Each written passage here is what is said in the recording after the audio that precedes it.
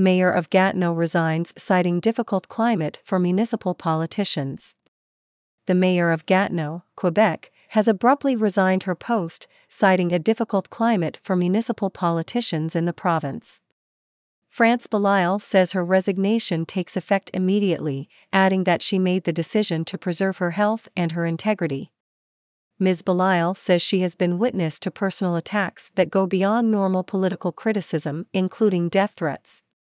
She also told a brief news conference on February 22 that she does not want to be associated with certain upcoming decisions. Ms. Belial also called on the provincial government to reflect on the plight of municipal politicians, citing other cases where politicians have quit or taken a leave of absence.